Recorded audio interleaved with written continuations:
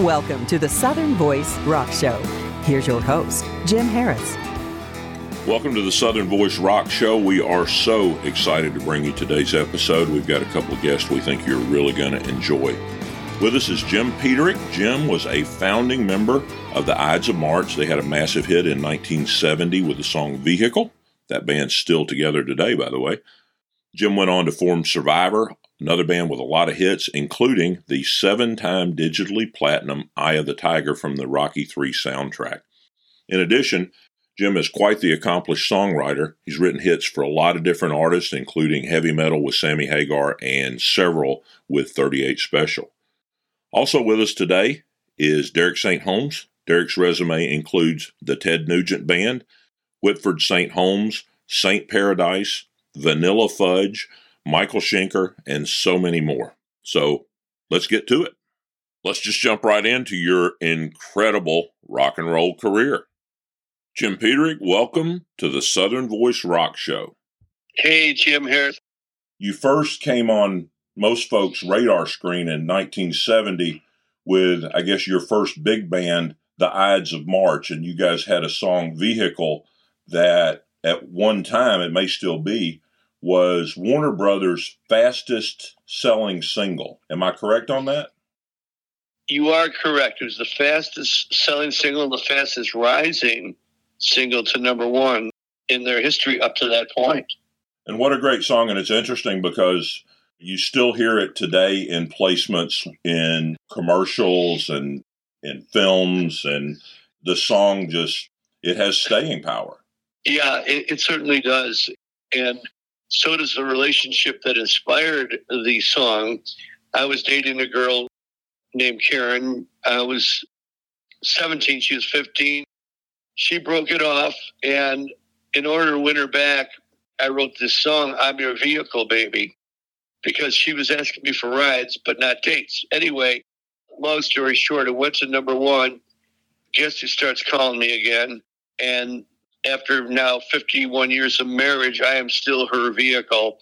So that song accomplished its desired objective. Yeah, it sure did. And now we're grandparents and all good. And those of us that are just music fans got to enjoy the fruits of your pursuit, you might say. After the Ides of March initially went their separate ways, you formed another band that, by all definition, I think did pretty well. Yeah, it really was a huge success. I had just put out my solo album in 76 called Jim Peterik, Don't Fight the Feeling, and I was on tour with Boston. But the album didn't really do so well. And I decided I'm going to put together the ultimate rock band.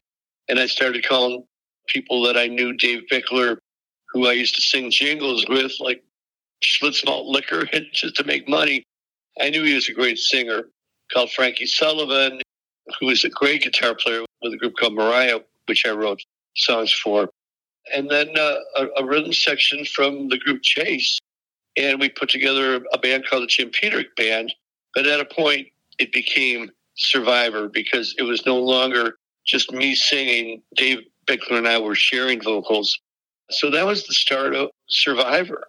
Well, you guys released a couple of really good albums, and then you had a stroke of excellent fortune come your way with an opportunity to be on the soundtrack of a film that did very, very well, Rocky III.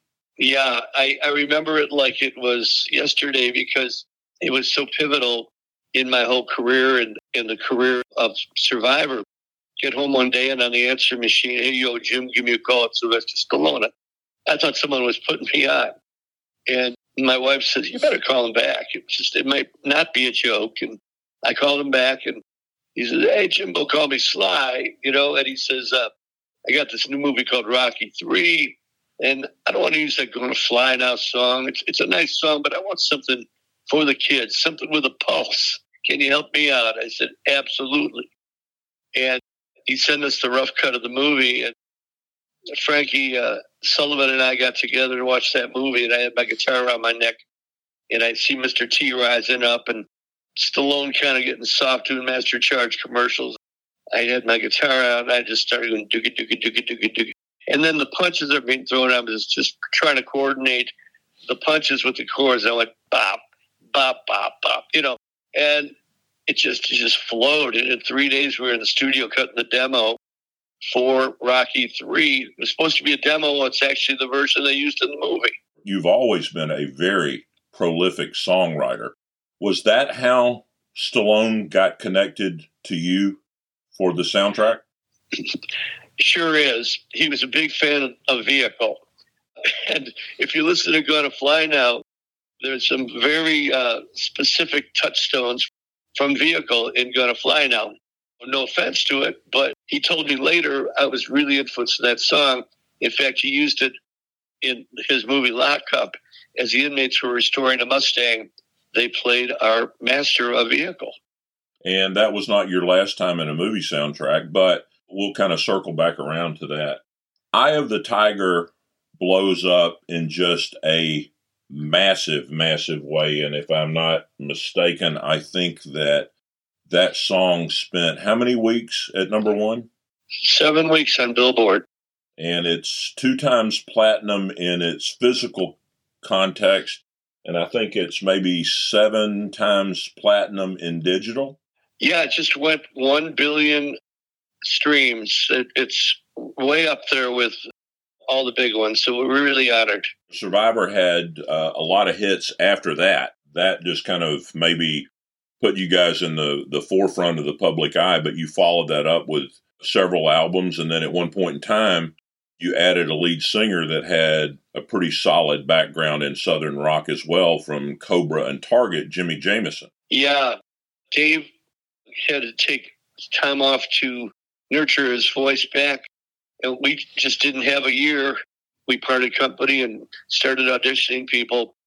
And one guy came in from Memphis and blew us away. His name was Jimmy Jamison.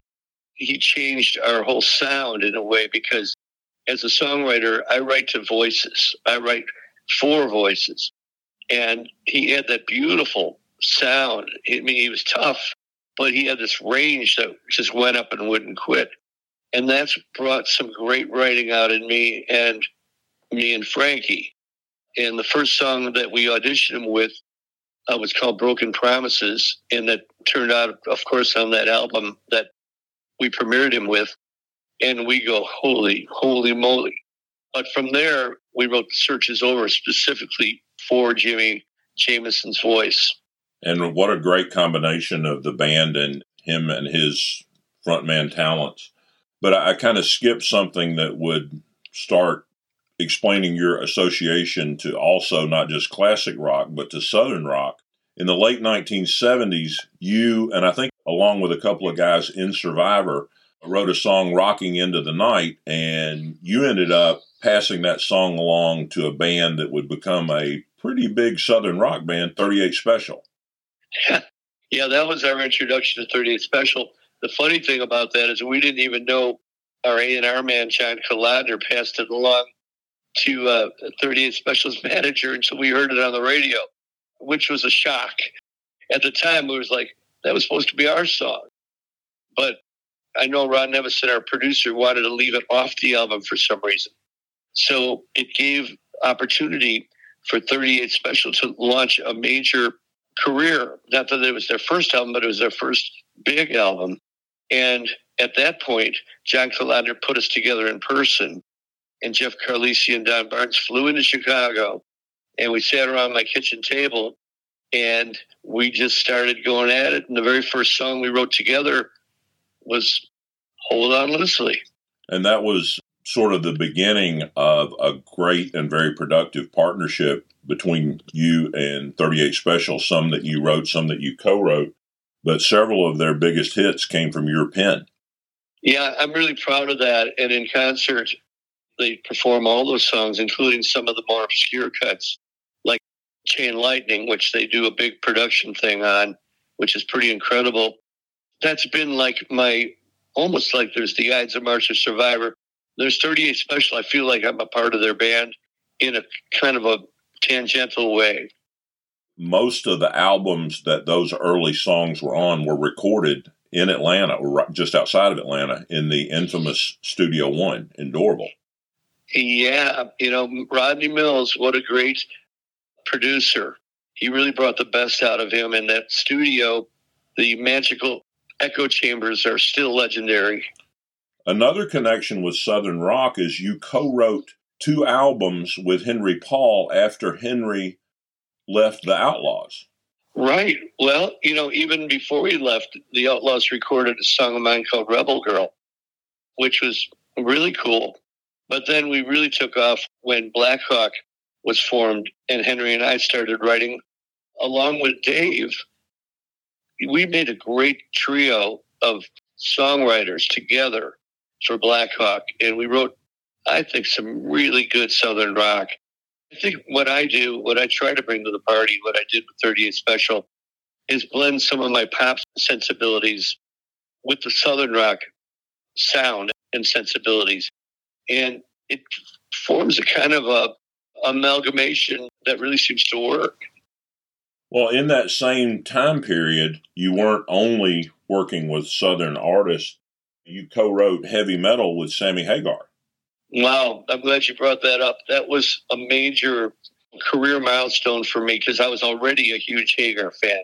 We got together, again, John Collider played Cupid, put us together, and I flew down to San Francisco, and he picked me up in his red, brand new Ferrari Daytona, pretty impressive. And, we were driving to his house, and everybody's waving to him. He was a local hero. I mean, he was more than a local hero, but definitely the local hero.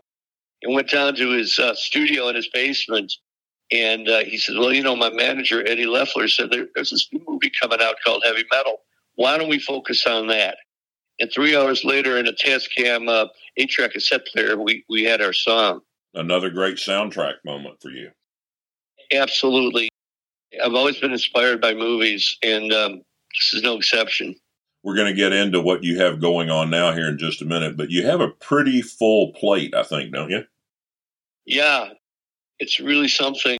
I really do. And part of that is the bands that I produce and are a part of that do really well in Europe and worldwide. And one of them is called Pride of Lions. I'm honored to have a great co-singer named Toby Hitchcock. And we're just releasing our 7th studio album, well-kept secret. We've always sold well in Japan and Europe, but this one, there's a big push from our label Frontiers that is located in Italy to really give this one a boost. And this comes out on June 15th. It's called Dream Higher by Pride of Lions. There's a video out now for it right now. It's the video for a song called Blind to Reason. It's really cute. It reminds me of an old MTV video. Boy, girl, me and Toby singing, but nothing heavy. It's fun. We'll have all of the links to all of your various projects in the show notes, so our fans will be able to do a little deeper dive. But around 1990, you and the Ides of March reconnected. Yes, we did. We were asked by our hometown of Berwyn, Illinois, if you guys reunite, we're going to hold the biggest concert Berwyn has ever seen. And we did.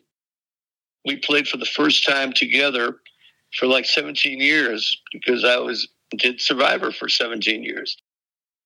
We drew 20,000 people to the back of the Cermak Plaza in Berwyn, Illinois. It was supposed to be a one-off concert, but hell, we had so much fun, we just kept going. And to this day, this year we're doing 25 shows, some of them on our own, some with a franchise we called Cornerstones of Rock. Jim, we have one question that we always ask every guest, and that is this. Was there ever a time in your career that you were standing on a stage, either about to play, playing, or had just played, and you looked out and you thought, man, this is it? Yeah, like every night. But I remember opening for Led Zeppelin in Winnipeg. And, of course, there was 25,000 people out there. I'm standing out there with my Les Paul and the Ides of March. And it was a surreal moment because I knew the next band going on were my heroes, Led Zeppelin. And we did our best, and we killed that night. And so much so that Robert Plant complimented us afterwards and invited us to their big party at the hotel, the Penthouse Suite in Winnipeg. And that was just an amazing, amazing time in my life. We've talked about everything that you have going on now. Do you have anything that's on your radar coming up that our folks would like to hear about?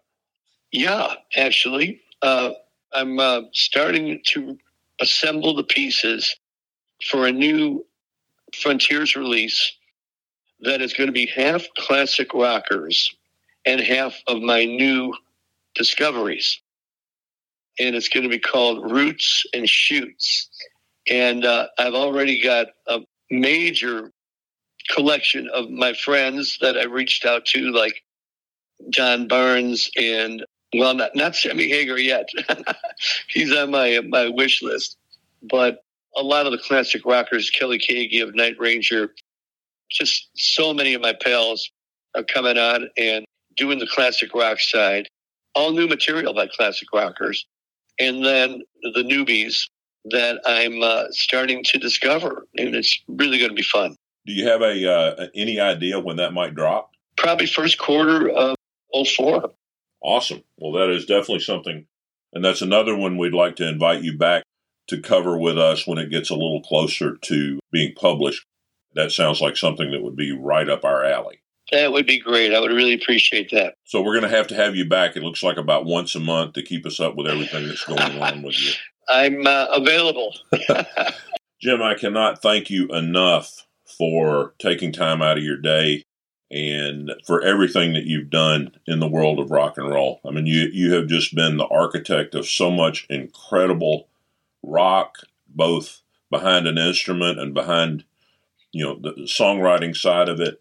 And obviously, production, and you've had a hand in so many things. We appreciate it. It's just an incredible body of work. I appreciate you, Jim, and thank you for the great interview. Well, it was indeed a pleasure. So, Jim Peterik, everyone. In this week's Liner Notes, we're going to talk about one of the biggest feuds in rock history that may not have been that big a feud after all, and that's between Ronnie Van Zant of Lynyrd Skynyrd and Neil Young. The feud has its origins in Sweet Home Alabama as a response to Neil Young's songs Alabama and Southern Man, which did not portray the South in a very positive light. Ronnie Van Zant later said in an interview with Rolling Stone, "We thought Neil was shooting all the ducks to kill one or two. We're Southern rebels, but more than that, we know the difference between right and wrong." Neil Young later said that he deserved the shot that Skynyrd took at him with the song Sweet Home Alabama. It appears that fences were mended. In the cover for the 1977 album Street Survivors, Ronnie Van Zant was wearing a Neil Young t-shirt, and Neil Young wrote the song Powderfinger specifically for Lynyrd Skynyrd. Unfortunately, because of the plane crash, there was never an opportunity for that song to be recorded. Not long after the crash, at a charity benefit in Miami, Neil Young created a medley out of his song Alabama, which he seldom plays, with Sweet Home Alabama mixed in as a tribute to Lynyrd Skynyrd. For this week's covers, we have a remake that we think you are really going to like. In 1969, Creedence Clearwater Revival released the album Willie and the Poor Boys, which contained the rock classic Fortunate Son. In 2016, the supergroup Dead Daisies remade Fortunate Son for their album Make Some Noise. It's available on iTunes, and it's definitely worth a listen. We are so fortunate to have Derek St. Holmes with us today on the Southern Voice Rock Show. Derek, welcome. Hey, James, how are you, man? I'm excited to be here, and I'm excited to talk to y'all. It's going to be great. Fantastic. Well, we'll just jump right in, and we'll kind of get into the part of your career that really brought you onto the national scene, and that is your time with the Gonzo man, Ted Nugent. It's my cross to bear. It seems that you and Ted have had sort of an Elizabeth Taylor relationship, and, Elizabeth Taylor, the film star, remarried people several times, and it seems like you and Ted have a history of being together, putting some great music together, going your separate ways, and then something brings you back together, and that seems to have happened several times. Yes, that is true. I don't know why that happens, but it does. Many times, Ted will get into a project and he'll just say, well, let me call Derek and see if Derek wants to help me do this or this or this. And I'm always willing to help him. I mean, he's like, for sure, an older brother figure to me. And, as brothers do, they argue sometimes and they don't get along all the time, but they always love each other. As he has, we've just stayed loyal to each other. We've had our differences, but he's my older brother. Gotcha. Older. Gotcha. We'll make sure that we emphasize that in the final cut. You were on a couple of the early albums. You went your separate ways. You came back and you did some of the tracks on Double Live Gonzo, including Stranglehold, which is iconic. Yeah. I co-wrote the melody with him. I pretty much wrote the melody. He wrote a lot of the music. And it was a collaboration. That song has certainly stood the test of time. I mean, had we thought it was going to be this sort of classic rock, I don't know, we might have done things differently. Who knows? But I'm just glad that it is a classic rock anthem. Before we move on in your career, in a brief summary, what's it like being on tour and traveling the country with Ted Nugent? You have to be on your toes. You never know what's going to happen. You never know. Back then, there were a lot of knee-jerk reactions. He'd change directions. I mean, he'd change his mind, and we would just, be loyal troops and just follow him. He's always, I'm trying to think of the right word, provocative, I guess, but, we'd meet other people in bands and other band leaders, and, Ted would come on pretty aggressive, pretty strong when we would first get on a new tour. And, it was just his personality. I mean, he's very high strung. He's got to at least own up to that. Alan Walden, as you know, signed Leonard Skinner out of an audition. Yes. He always talks about how when Leonard Skinner went on the stage, whether it was versus the opening act or if they were the supporting act versus the headliner, they always looked at it like it was a fight and they wanted to win it. Was that kind of similar with Ted? Oh, that's exactly what it was with us. I mean, we toured with them a lot, and we toured with them for quite a long time, and it was always a football game. I mean, we went out there to destroy them, and they went out to destroy us. So it's funny because two leaders in those bands, they would talk, and they would throw punches back and forth to each other, but the rest of us, I locked in with their drummer. I mean, for some reason, we both said, all this stuff seems to be nonsense to us. Let's just play our music and have fun. And that was Artemis Pyle. He and I, we had a great time, and I always saw Artemis every day. I didn't really know the other guys very well, and I'm not sure why Artemis and I hit it off, but we did. I think we just, like I said, didn't care about the nonsense. We just wanted to play. You guys were actually with Skinner on the Street Survivors tour and played with them in Greenville, the last concert before the crash. Yes, we were getting ready to split off from the tour and do, I think, 3 days apart. We split off for 3 days. We were going to go do a couple headline dates, which was going to help us and move us into a different slot.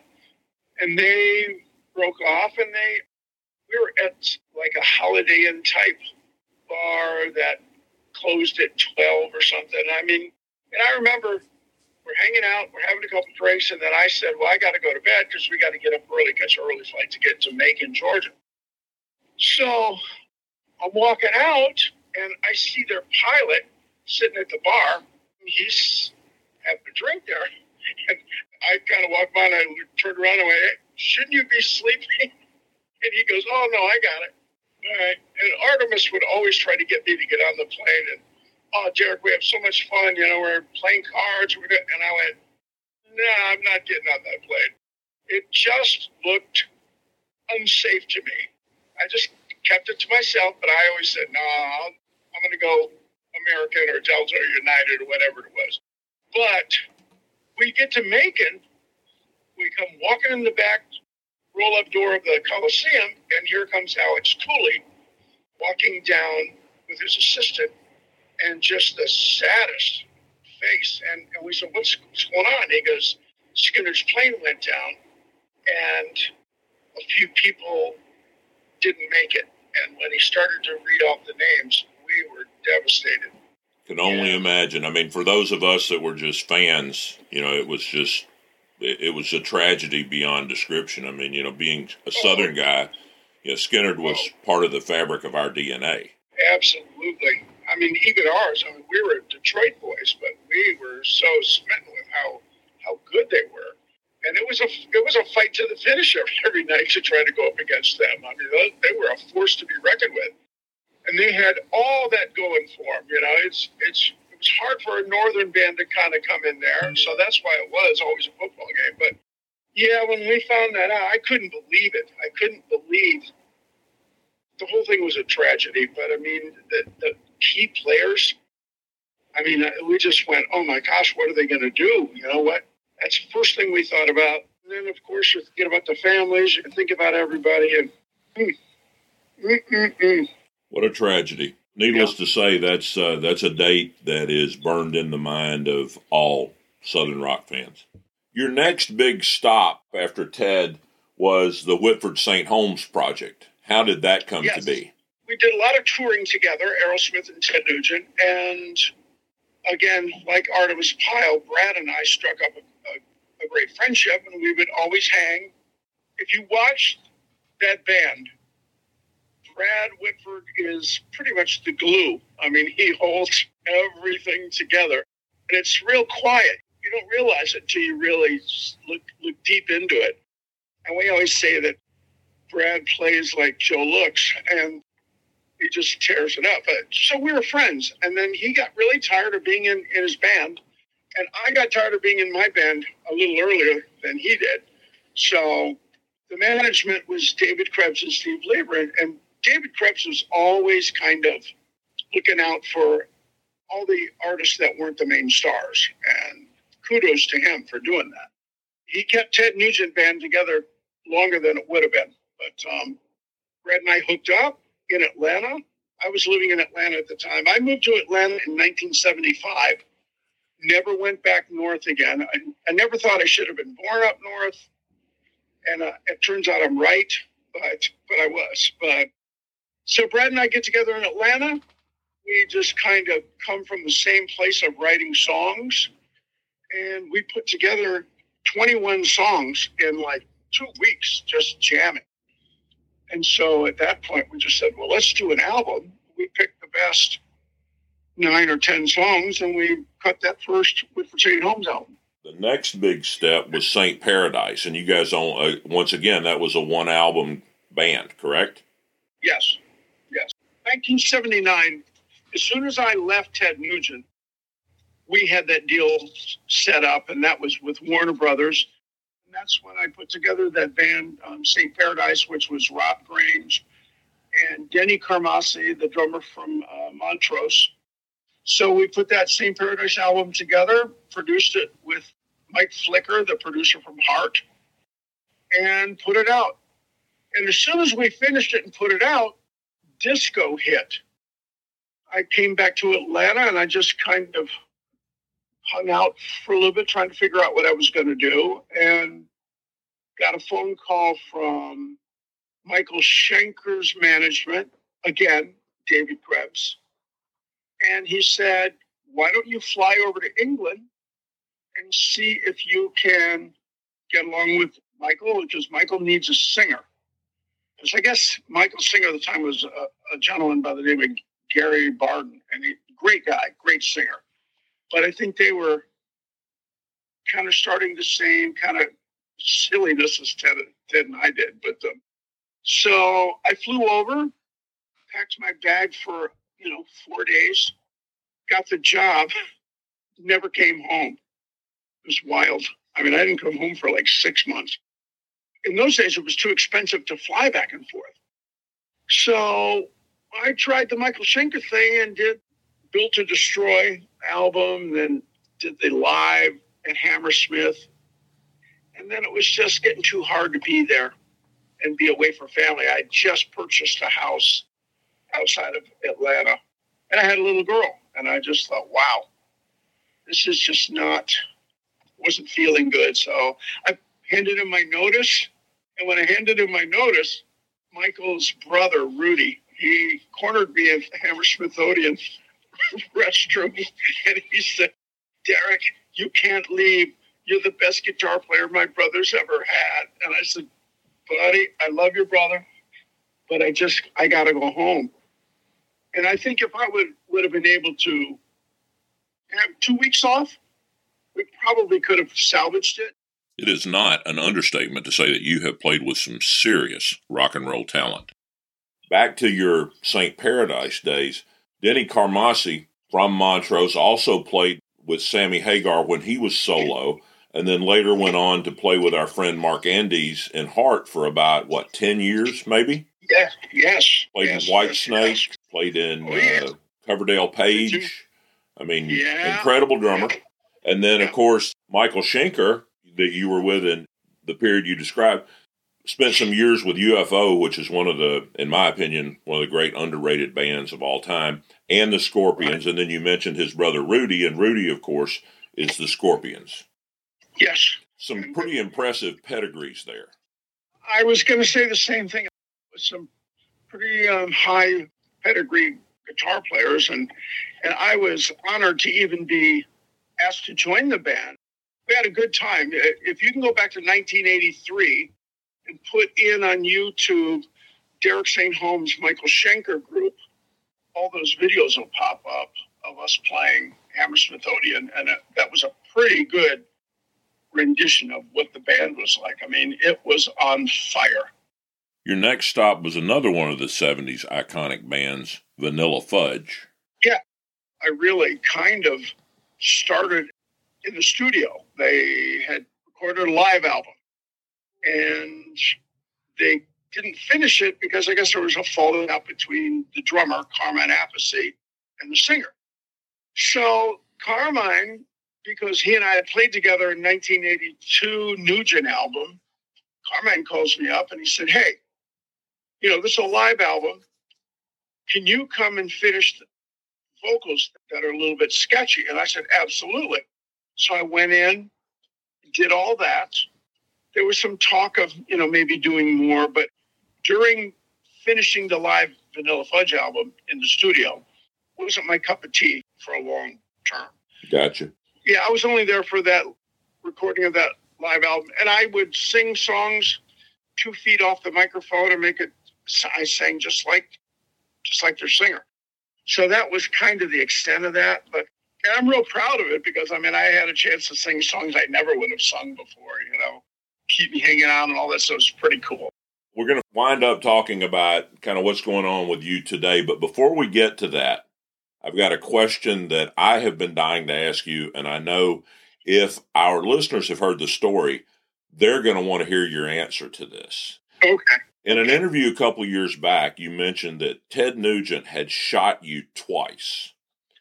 My question is, of the people that are sort of in Ted's inner circle, is that a low number or a high number? Have a lot of his inner circle folks been shot more than you, or are you the leader on the board right now? I think I'm the leader on the board.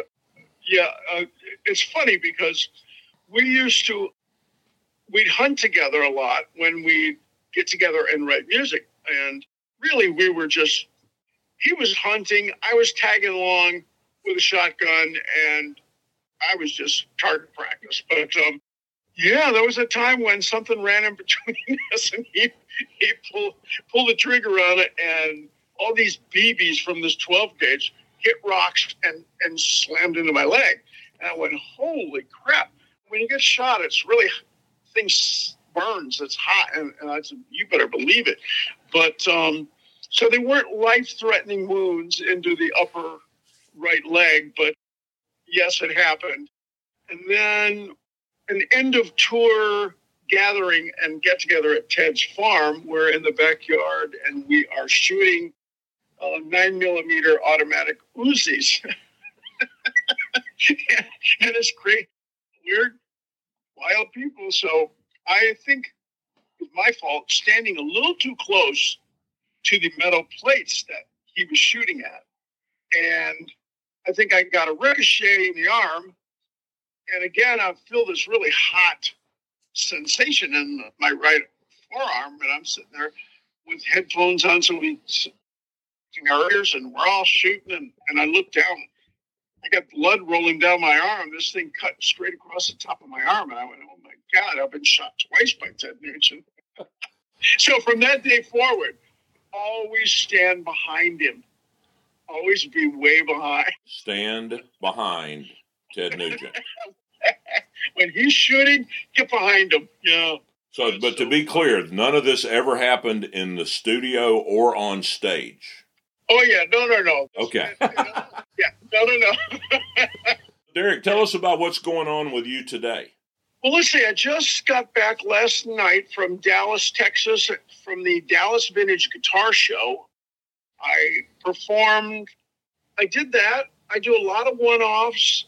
I kind of tailor it to myself now. I mean, at the age of 70 and in this business as long as I've been doing it, number one, it has to be fun music, and it has to be a fun time. It has to be a great hang.